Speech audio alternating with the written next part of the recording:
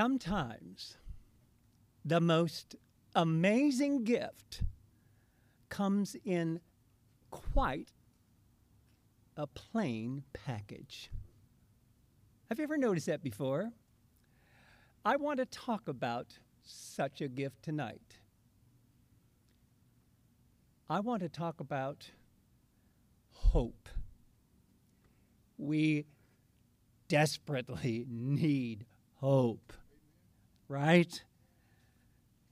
The last time I spoke to a live audience here was in that building right there. That was March 15th. It was the last time we met inside there.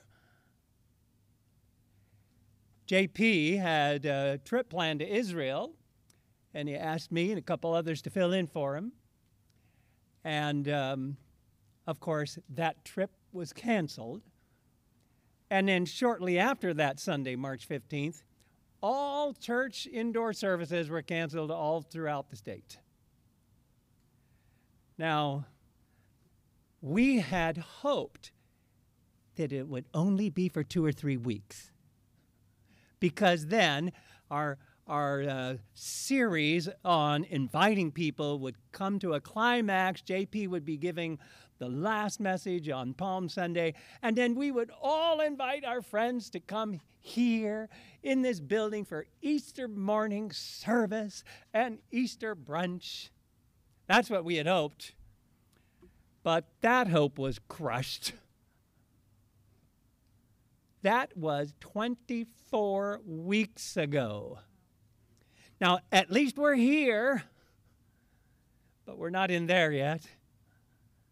You know, maybe on Labor Day weekend, maybe it's appropriate that we're meeting outside here, because I think most of you know it was on Labor Day weekend 52 years ago that Pomerado Christian Church got started.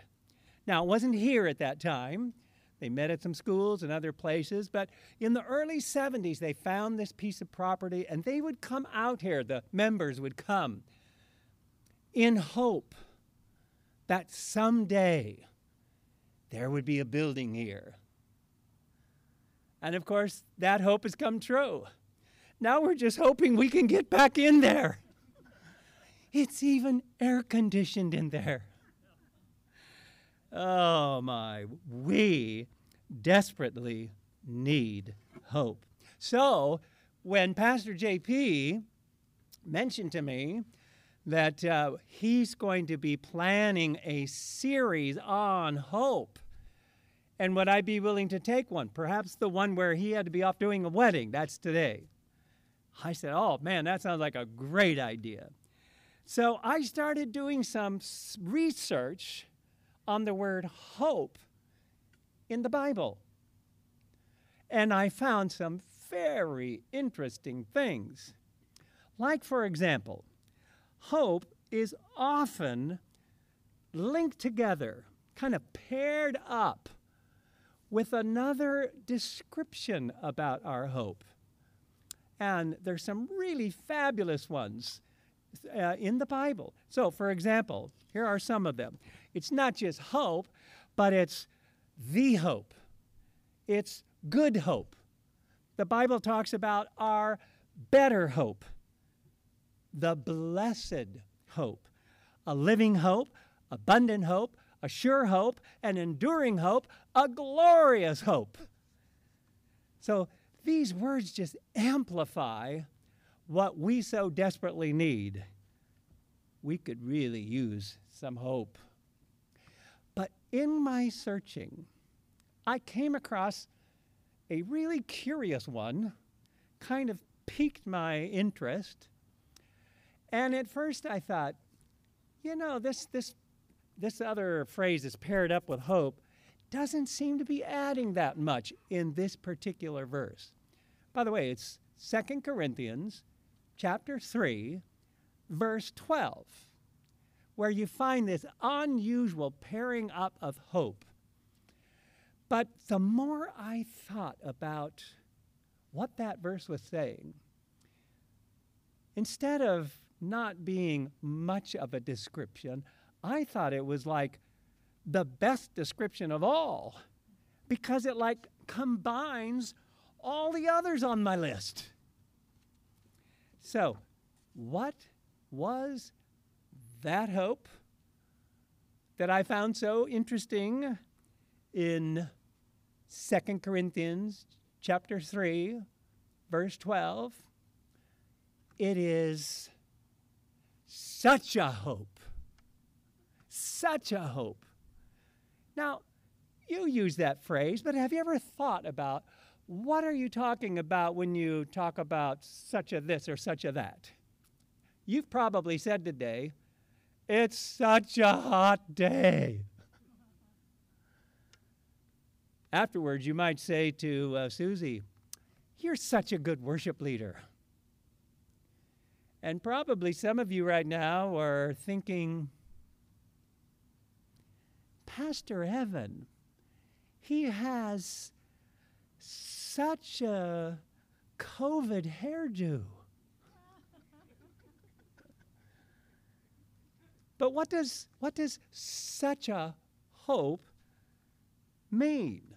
And what is this verse? Why is it so exciting? It's only 10 words long. Well, okay, actually it's 11 words. The very first word is therefore. And of course, what that word means in the verse is that you really have to take in all of the context. I would love to preach to you tonight on the first 5 chapters of 2 Corinthians. But instead, I'm just going to preach on 10 words. But they're such a great group of words. So here they are. This is the one I told JP, this is my favorite. This is the one I want to do. So, in fact, I'll get my fingers out, and by the time we're done, you'll have them all. It goes like this. Yep. Are you reading it in your Bible? 2 Corinthians chapter 3, verse 12. You'll get it. Since we have such a hope, we are very bold. 10 powerful words. Since we have such a hope, we are very bold. And I want you tonight to grab the far-reaching implications of those 10 powerful words. Because we all need such a hope right now, don't we? Now, what do we mean when we say such a this or such a that? It's, I had to look it up. What do we mean by such a? So it really usually is used for either one reason or another, and sometimes both of those reasons. So here we go. You ready? Here's the complicated outline for tonight. Number 1 and number 2. Sometimes we say such a in order to call attention to a particular thing. It's not just something. It's not just anything. It is such a thing, a particular thing. So, for example, you've used words like this. Maybe you are teaching someone how to drive a car.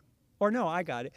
What if you're training someone in first aid and you say, now if you ever find yourself in such a situation, call 911 and start CPR. Okay, now that's such a situation, not any situation. You don't just call 911 randomly. You don't start CPR in any situation. You do it in a particular situation. Such a hope is a particular hope. Well, what does the Bible mean when it talks about such a hope? Well, you know, it's not just, I hope you're having a good day. I hope you get a new job. I hope you have a good time. No, biblical hope, such a hope, is the hope we have in Christ. It's the confidence that what Jesus taught is true, that there really is a God. He really does love you. He's perfect and wonderful. Of course, we're not. But our hope is confidence that God has forgiven us in Christ. He's given us the greatest gift. And that because of Jesus, we have forgiveness and we have eternal life. This is the hope we have in Christ. Such a hope. Not any hope, a particular hope. Our hope is in Christ. That makes all the difference. Since we have such a hope, we are very bold. That's something you want to talk about. Let me give you an example. Shortly after I retired, one of my friends said to me, you know, since you're retirement age now, you qualify to get the senior pass to our national park system. And for the next couple months, it's only $10. Now, since then, its change has gone way up. But my friend said, if you want to get in on such a deal, you better do it now. So I looked it up. Wow. I now, in fact, here's my card right here. I can get into any national park in the country for the rest of my life, and I paid $10 for this. Such a deal. And if you ever get such a deal, I don't know, I think it's not available, but that's what we're talking about, such a hope. Our hope in Christ is a particular hope. Now, there's another way we use the word. Sometimes we say such a to refer to an extreme thing. Your room is such a mess. Means it's really a mess. He's such a troubled child. That means he really needs some help. When we use this word, it's calling attention to an unusually important or fabulous thing, something that's extravagant. In fact, let me give you an example. Maybe you've heard of such a fabulous gem as the one that's shown right here. This is considered to be such a diamond. It's probably the most exquisite diamond in the world, and many of you have seen it. It's at the Smithsonian Institute. How many of you know which diamond I'm talking about? And how much is it worth? Well, you can say it's worth hundreds of millions of dollars, but actually, if you had hundreds of millions of dollars, you couldn't buy it. It's not for sale. It's priceless. It's like out of this world. Oh, and by the way, what's the name of that diamond? It's called the Hope Diamond. So I just had to use that as an illustration tonight. Because, well, there is such a diamond, but since we have such a hope, we are very bold. You see, biblical hope is absolutely fantastic hope. It's not just a free pass for the rest of your life to the national parks. It's the free gift of eternal life with the one who created all those national parks and every other beautiful thing in this universe. It's our hope, our confidence in the eternal life that's ours through Christ. So whatever happens, no matter how hot the day is, or how bad the coronavirus is, or how upsetting the situation is, God is bigger than all of that. And He's given us the confidence, the hope of everything's going to be right. Now you might say, well, great. That means someday when this life is through. But no, it's also a hope for this life. And that's what 2 Corinthians is all about, where Paul talks about such a hope we have. Now, certainly, we are going to face troubles, but our hope is active even in these times of trouble. In fact, I had been studying this passage for quite some time, and when President Obama gave a eulogy at the funeral of John Lewis, I noticed right away he's using some of these words. For shortly after verse 12, going on through chapter 4, we find out that our hope is not just in the future. Yes, we have a sure hope, an eternal hope. But in the meantime, it gives us the strength to put up with day to day. So he read these words, or he actually quoted these words, and it was so fitting of a man like John Lewis, who lived a fabulous life that had a lot of troubles in it. And here are the words. This is chapter 4, verse 8. We are hard pressed on every side, but not crushed. We are perplexed, but not in despair. Persecuted, but not abandoned. Struck down, but not destroyed. Why? Because we have such a hope. It's a particular hope in Jesus. And it's a magnificent hope that includes eternal life and all the help you need in this life. So you see, since we have such a hope, we are very bold. And so those are my 2 points. It's the particular hope we have in Christ. It's the magnificent hope that we have that God has promised us.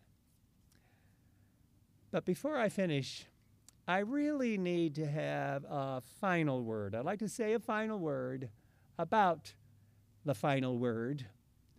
And by now, you ought to know what that final word is. It's this one. Since we have such a hope, we are very bold. Bold. And I thought, you need to know what biblical boldness is. It's a very unique word that's used in the New Testament, and it might not be what you think it is. In fact, some of you might be thinking, well, I've always been bold. Even before I had such a hope, I was bold. Well, wait a minute. We're not talking about just a personality style. We're not talking about, just an attitude. We're not talking about, let's see if I can do this, B-O-L-D, B-O-L-D. Biblical boldness is not bossy or obstinate, B-O-L, loudmouth, D, demanding. That's not biblical boldness.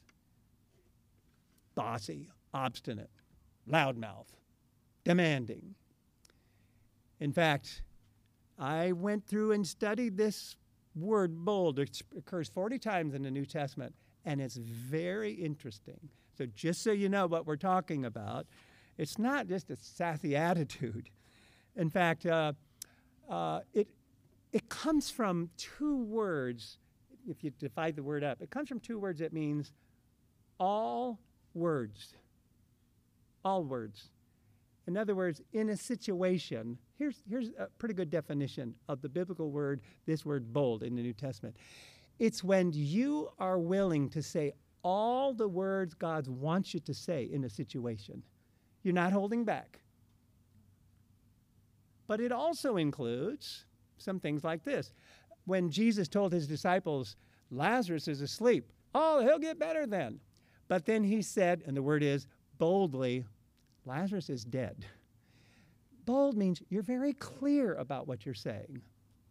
When Peter stood up on the day of Pentecost, it said he asked permission to be bold. May I be bold with you? In other words, may I say all the words that you need to hear today? All the words that God wants me to say. When Paul was speaking to the king, he said, let me be frank but respectful with you. Just the word bold. It's frank but respectful. It means also willing to listen and learn. Apollos gave a bold message, but Priscilla and Aquila noticed that he was missing some things. They pulled him aside and said, no, you need to know more about the baptism of Jesus and the Holy Spirit. So biblical boldness means you're clear, you're frank but respectful. You ask permission to say it all. You're willing to listen and learn. And if you disagree respectfully. But it's completely saying what God wants you to say in a situation. Because we have such a hope. We need to be bold. We need to be frank. We need to be clear about our particular hope in Jesus, our magnificent hope for eternal life and this life. In fact, another verse, chapter 4, verse 7, I love this one. We have this treasure in jars of clay. Who would put such a treasure in such a breakable jar? Well, God would. In fact, that's what he's done in us. He's put the hope of the world in your heart so that you can be bold about it. You see,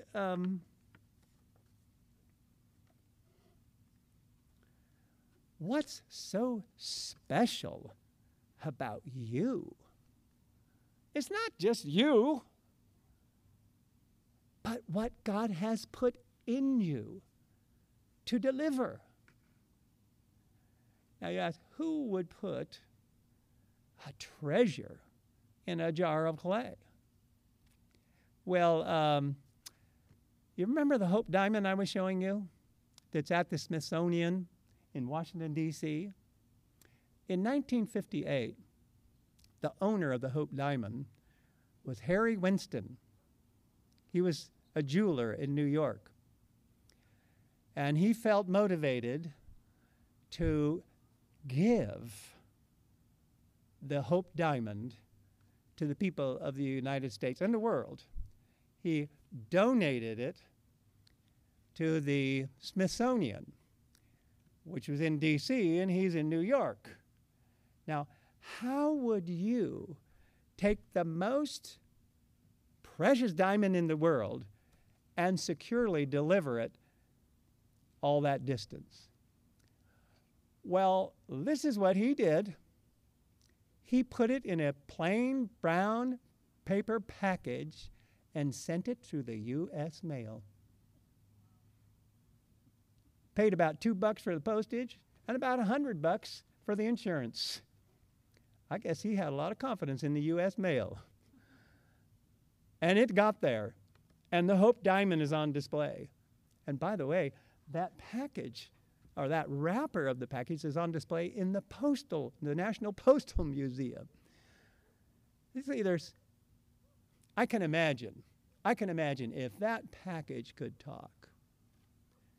That package would probably say, since I have the Hope Diamond, I am very special.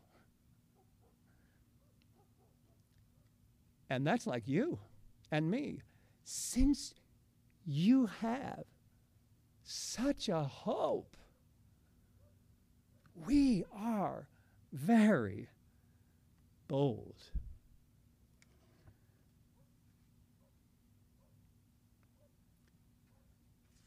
In such a time as this, in such a year as 2020, with such a pandemic and such a tension in our world, with politically and racially, in such a time, this world needs such a hope. Therefore, since we have such a hope, we are very